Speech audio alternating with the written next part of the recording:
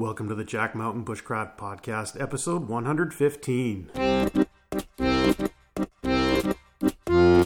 Welcome to the Jack Mountain Bushcraft Podcast with your host, Jack Mountain Bushcraft School founder and Master Main Guide, Tim Smith.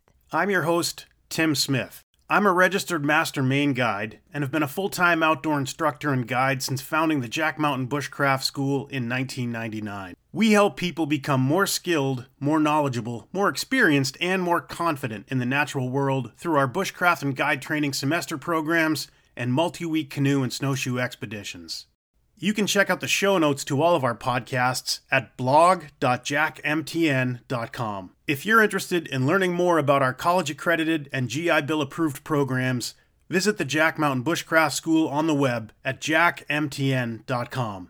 And check out our online network and digital learning academy at bushcraftschool.com. Hello and welcome back to the Jack Mountain Bushcraft Podcast. This is episode number 115. I'm your host, Tim Smith, and I'm joined today by Tessa Story. How are we, Tessa? Oh, you know, sore. Tessa and I are spending the day, as are all of the people on the course, kind of licking our wounds because we had a long day yesterday. Yeah. We paddled about 31 miles with some crazy winds, and today is a day of rest and sorely needed. I woke up this morning and physically couldn't move for... Yep, I woke up in the middle of the night with my arms stuck under my body, and stretching that out didn't feel great. Right? Yeah, it was hard. But just got back after a week on the river. We managed to pull a last-minute location change on the trip. This whole spring, the last week or so of April and all of May thus far, and it's currently May 15th? 16th. Oh. May 16th as we're recording this, but the entire month of May so far characterized by ridiculous winds and seemingly all out of the north, right? Yeah. Or northwest. And about 10 years ago, I did a trip. We were scheduled to go down the St. John River. And about 10 years ago, I did a trip on the St. John, and it was a similar weather pattern. And it was just paddling straight into the headwind every single day. And when I saw the 10-day forecast for our recent trip, I said, I really don't want to repeat that experience. So imagine Tim in a fully loaded canoe going down a class 2 rapid, pretty quick water. And if I didn't paddle, the wind was so strong it would blow me back upstream. So we're talking like 30, 35 mile an hour winds, and it's just incredibly, incredibly frustrated. So we switched gears and went to a different river where we wouldn't be headed into the wind. And we made it almost the whole way without paddling into a giant headwind. But all that ended yesterday. Yeah. At the end of our trip. But yeah, we were out for a week. Great trip. We've got some other content that we're going to publish. I think we might publish just a separate podcast episode just of nature sounds that we recorded on the trip. You know, birds, spring peepers, bald eagles, loons, you know, all sorts of cool stuff, and maybe give you guys a taste of what it's like to kind of travel with us when we're out in a remote location. So the trips, we love to canoe on our home drainage on the Aroostook, and we love to go up to the headwaters and come down. And for my money, I think it's combines kind of the best of Maine canoeing. A couple of big open lakes, a couple of real skinny, narrow streams to pull down, and some bigger rivers. And it's just, I think, I'm biased, obviously, but it's my favorite trip to do. How about you? Well, this is the second time I've done the Aroostook, so it was interesting to see the differences. We're about 2 weeks earlier this year than we did it last year. The water's a lot higher, so there was a lot less poling. And, I mean, I was in the bow of your boat a lot. I was in the bow of other people's boats while they were trying to learn how to steer. We kind of had a rough time teaching everybody paddle strokes and everything because the wind has been so strong the entire time, this entire course. Yeah, it's hard. I think when people are learning canoeing, like the first couple of days, first day poling, first day paddling, maybe first 2 days of each, it's really good to have sort of a Goldilocks weather system sitting over you. Not a ton of wind, kind of sunny. Water's not super cold, and we haven't had any. Well, we had some sun, a little bit, but we've had enormous winds and cold air, cold water. And that's just hard. It's hard for people to learn. I'm sure it's been frustrating from a student perspective, but from an instructor perspective, it's been incredibly challenging. Whenever somebody asks, oh, am I doing this right? Am I doing this paddle stroke right? And it's just kind of like, well, just don't take your paddle out of the water or we're going to blow to shore. So I can't really get into the correct way to do it. Yeah, totally. You know? It's like, it's everything you can do to not get spun. So all of like the finer points of paddle strokes and the finer points of, you know, and maybe you watch like a Becky Mason canoe ballet video and you're like, how come all I'm doing is just sweating and grunting, trying not to get spun in the wind? But hopefully as May, you know, as we slide into spring here, the trees are starting to leaf out. So maybe spring is finally on its way. Hopefully we'll get a couple of nice days on the water where we can really focus and dial in on, you know, paddle strokes and pole strokes and things. You know, it's so windy, you know, you get lined up with you're doing ferries and things with a pole, you get lined up perfectly with a little chute, and then you get a 35 mile an hour gust of wind and it blows you 15 feet out of the way. And it's just hard, and there's no way around it. There's no way to make it easy. There's no way to make it better. But the one thing it does have going for it is that it's authentic, right? Yeah. These are the challenges you face in the real world. It's real life. Yeah. It'd be nice to have like a couple of days where we could teach people the basics before we get into the ridiculous weather. But yeah, it's Maine. That's northern Maine canoeing, and Mother Nature hates us and wants us dead. Yeah. Yeah, a couple other things. It was so windy yesterday. We're paddling down the river, and we had a good portion of the trip. We had it as a tailwind. So big high water, big winds, big tailwinds. So it was pushing us along pretty good. So we're paddling down, and the trees are just, it was probably 35, I think gusting to 45 miles an hour. Yeah. And the trees were bending back and forth. And by late in the day, we watched a tree just bend over and snap, like a big, I don't know, 10 to 12 inch diameter fir tree, 10 to 12 inches at the base, 80 feet tall, and it just snaps and comes crashing into the river. Yeah, it sounded kind of like gunshots at first, and turned around and you just see this huge tree coming down. Pretty wild. Pretty wild. None of us were like close enough where we were worried about getting hit by it. But that's why we didn't stay at the campsite that we passed shortly thereafter. Yeah. We stopped for a lunch, and I did not trust any of the trees around us during that lunch. Trees were having like a 35% bend, right? It wasn't, it doesn't fill you with confidence. No. But so yeah, so we saw that. That was super, super interesting. Yeah, other things about this trip, we got to pull super narrow streams. There's an outlet to one of the lakes, and it's barely wide enough to float a boat. And you've probably seen it. We've got a couple videos on our site of us going down that specific stream, and just super narrow. And that's super interesting for people to do. And especially, we're in big boats. We're in 18 and 20 foot long boats, and the stream is like 5 feet wide. So the idea of like spinning the boat or something, you just can't do it, because you can't even get more than like 15 degrees off in line with the current before you're just going to pin yourself up on rocks. Couple other things. Everybody got the swing of baking in a reflector oven for the first time, and that's always fun. It always kind of turns a big light on for people when they realize that they can make their own bread in the field. Oh yeah, we ate a lot of bannock bread on this trip. A lot of bannock. A lot of food. Good. We ate, as usual. You and I ate very well, and I think some of the students ate pretty well as well. I think they were pretty excited about the Aroostook Guide basket. Oh, the Aroostook Guide, the Aroostook River Guide grill basket. Yeah. A new product. Tell me about the Aroostook River Guide grill basket, Tim. Well, I don't have anything online written up about it, but a couple of years ago, we like to grill meats in the field. If you catch a fish, they're great to grill. If you bring a steak or something. And we grill things hanging vertically next to the fire. So sort of like if you ever go to a shawarma place, that Middle Eastern bit where the heat source is to the side, not below the meat.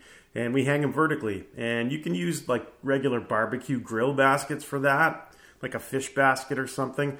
But those things are awful to pack. So now we make our own. And this trip, it finally got a name, the Aroostook River Guide Grill Basket.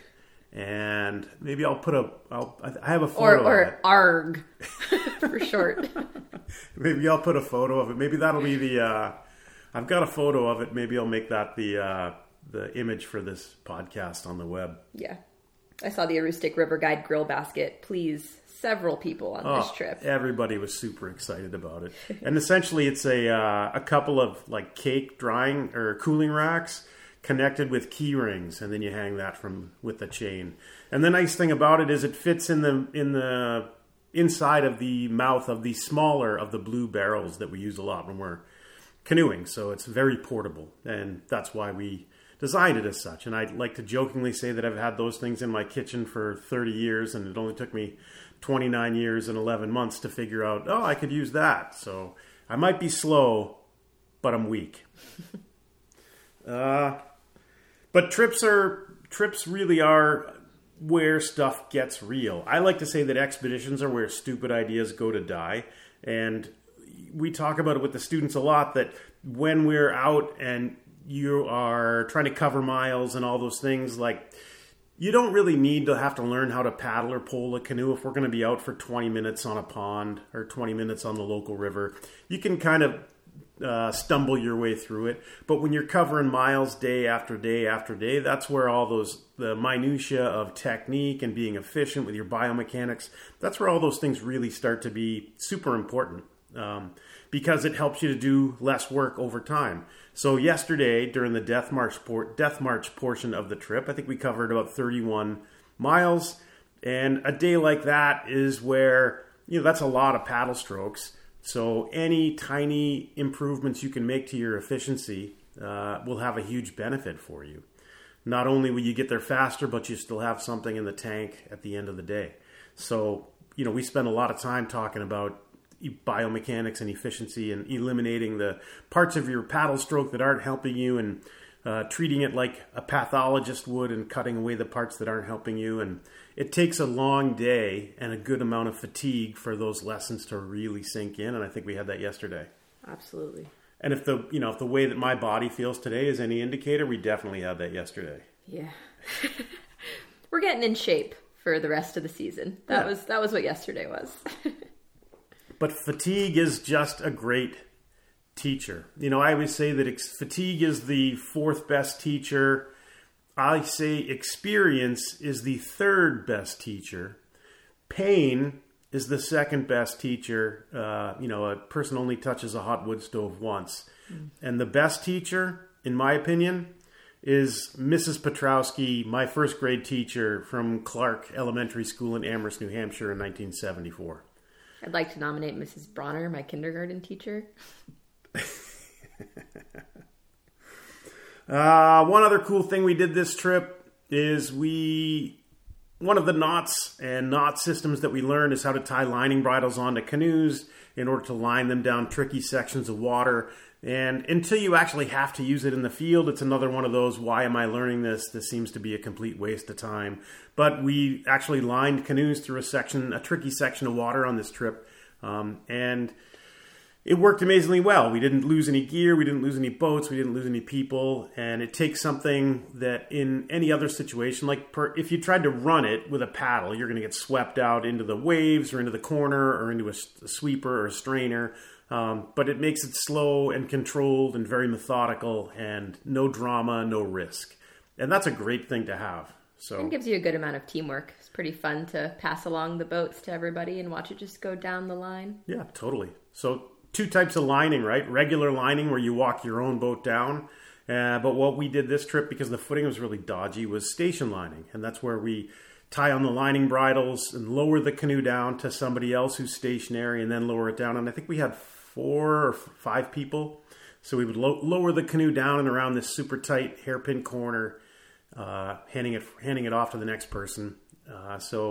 If you're not having to move and you're not going to lose your footing, you're not going to slip. It's just a super safe and efficient way to do that. Mm-hmm. So I thought it was great. All in all, super happy with the trip. Super happy with how people performed.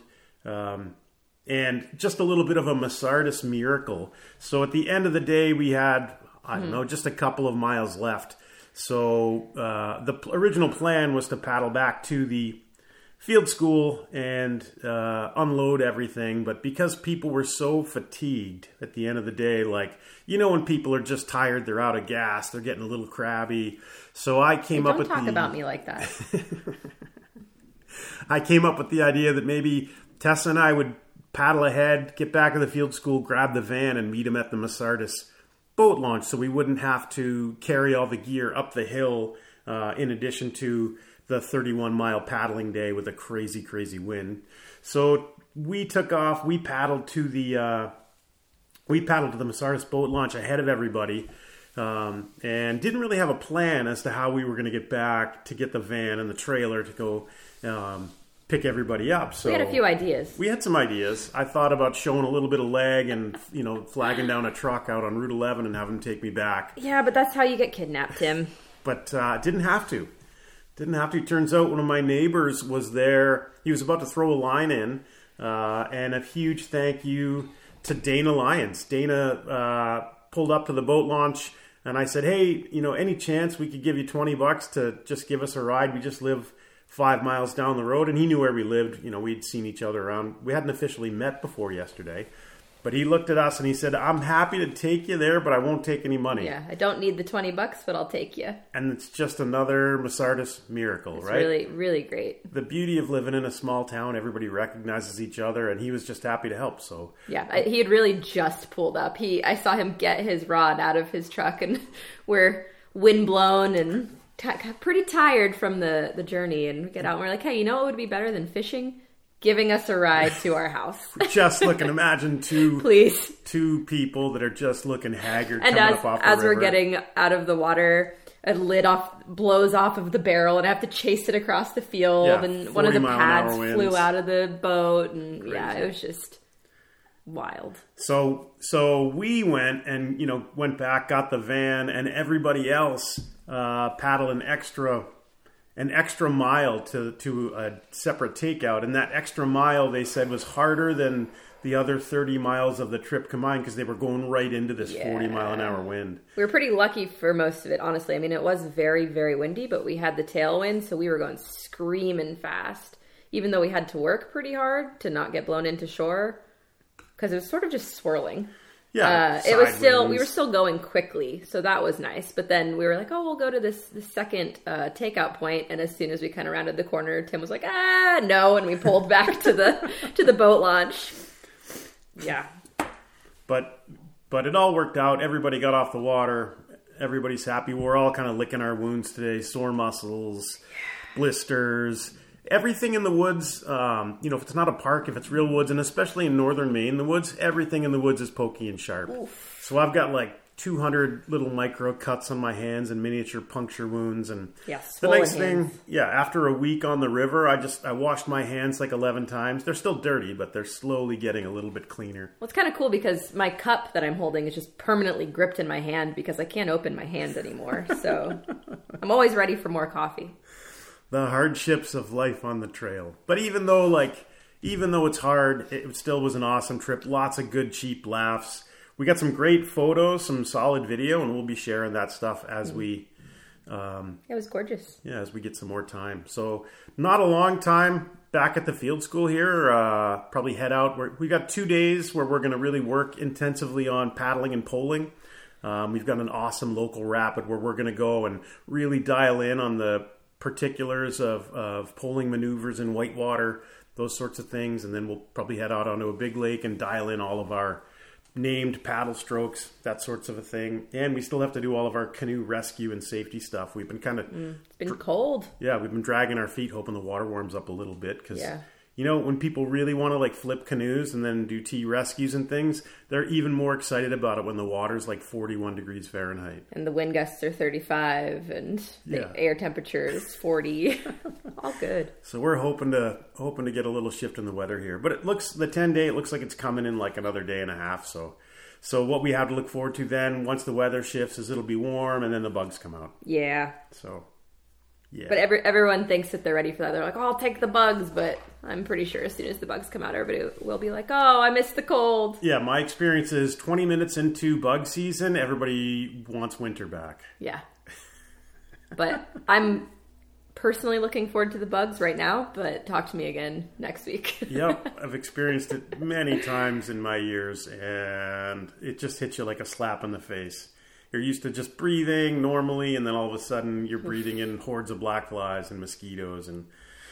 But it is what it is. Maybe that's the price to pay to live in such a beautiful place. Yeah. Cool. Yeah, well, that kind of wraps up discussing our first trip, and we'll probably, at the end of our second trip, at the end of this course, we got 2 weeks to go, we'll probably do this again.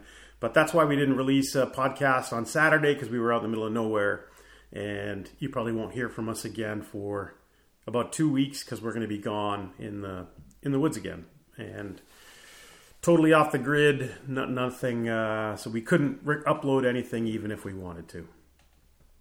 Second thing I want to talk about today is Don't Believe the Hype. Famous rap song. In my instance, from my approach, we've been super fortunate over the years at Jack Mountain where if you do Google searches for like the 10 best bushcraft schools or the 10 best wilderness survival schools, we've come up a lot in those sorts of lists. And, I'm not going to lie, it's kind of cool seeing your name listed among the big players in the industry, and it's kind of cool.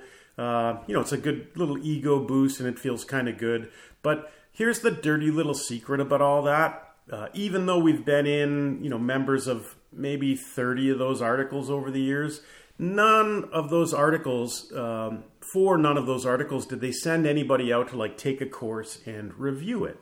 So the way that those things work is that someone uses the Google machine to determine who are the top 10, and maybe they're going by how many... Who shows up first on Google? Yeah, basically, I think that's it. Or, how many likes you have on social media, that sort of a thing. So it's kind of a big game, and as somebody who's been in this industry now full-time for 24 plus years, don't believe it. Don't believe that hype. And if you're the proprietor, say, of a smaller school, this is what, and you really want to get, or a guide service or something, and you really want to get that sort of media coverage, it's not based on then sending somebody out to, say, every school and then, having some criteria by which they're going to judge and then rank.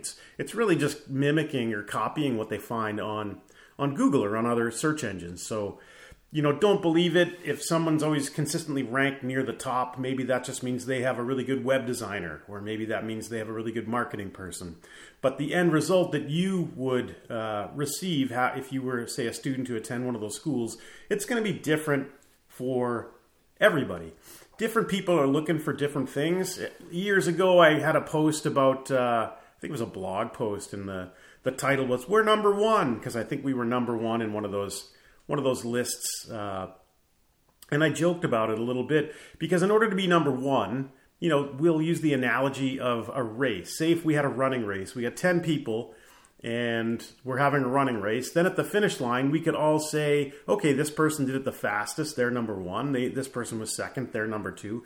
But in the instance of, say, wilderness skills schools, or bushcraft schools, survival schools, whatever, there's none of that consensus where everybody's running the same race. So imagine if you're trying to do rankings and everybody's running a different race course, a different length of a race in different locations with different goals. You can't really come up with the number 1 through 10 then. It's just, everything's just a little bit different, right? It's not easy to say, oh, this person's, or this school or whatever is number one, they're the best, because different race, different course, different goals. So just wanted to pass that along. I get tired of seeing those, who's number one, who's number two, and especially on, say, internet, like message boards, it's kind of just fanboys talking about their heroes or their whatever. You read somebody's book and you think you know them and they're your hero and you want to promote them and whatever, human nature. The moral of the story is never have heroes. Never have heroes. I have a book, Baa Black Sheep. Pappy Boyington, World War II Marine Corps fighter ace, right? And he liked the bottle quite a bit, this guy, but I think he shot down more bad guys in the Pacific than anybody else. But at the back cover in big bold print, it says, he's quoted, and it says, "Show me a hero and I'll prove to you that he's a bum." So he was not enamored with the whole hero culture. There you go. Yeah, there you go. That's a true hero right there. True hero. Or true bum. So I got that book because when I was a kid, they had a TV show that kind of like made him a hero, him and his Black Sheep Squadron. And it's super interesting. Great book. So quick story from that book. These guys would go out all night, World War II, right? And they had a bombing run the next day. They'd go out drinking all night. And I think it was Boyington in the book. So these old World War II planes had like a single stick coming up, right? That's how they would control it. You know, push forward, you go down, pull back, you go up, left, right, whatever. I played that game. So this guy would he'd bring a ball of string in with him, and he would tie the stick off to different points inside the cockpit. So when they got up to altitude, maybe they had a couple hours to go for their bombing run, he'd tell the other guys like, okay, turn your radios up all the way. I'm going to fall asleep. He's alone in this little plane. They didn't have autopilot. He says, I'm going to go to sleep for a little bit. If I start, veering in any direction, scream and wake me up. It says, I don't know if it's true or not, but Can we try that with the canoes? Yeah, definitely.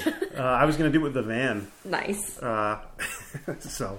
So the moral of the story is don't believe the hype. Yeah, I think we beat that. And always bring lots of string so that you can take a nap. Lots of string. Well, that's all I've got. I think it's about time for my afternoon nap to go lay down and lick my wounds a bit more. Yep. Thank you again for listening and joining us here. We'll probably catch us again in 2 weeks when we'll wrap up the 2023 Wilderness Canoe Expedition semester.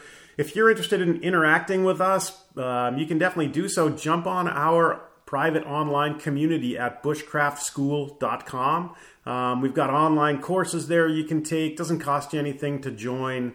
You got to use your real name because we don't want to interact with like Bushmaster 007 and kind of other silly internet handles. But, we'd love to hear from you. We'd love to have you join us and interact with you. So thank you again for listening. Any last words? Bye. Good last word. See ya.